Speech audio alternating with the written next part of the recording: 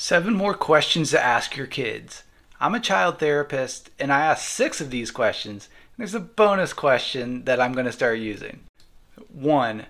What is something you want people to remember about you? 2.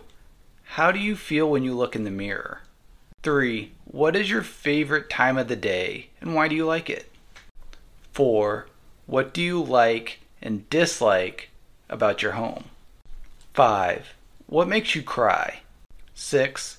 What do you think about when you can't fall asleep? And bonus question, I got this from Punk Rock Teacher. He's super cool. I like his content. 7. What have you had enough of? I'm sure the teens are going to love that one. A lot of these are questions from other therapeutic games that I use, and those ones have always really stuck out to me. So ask your kids, let me know what you think. I'd love to hear what you guys have to say about this.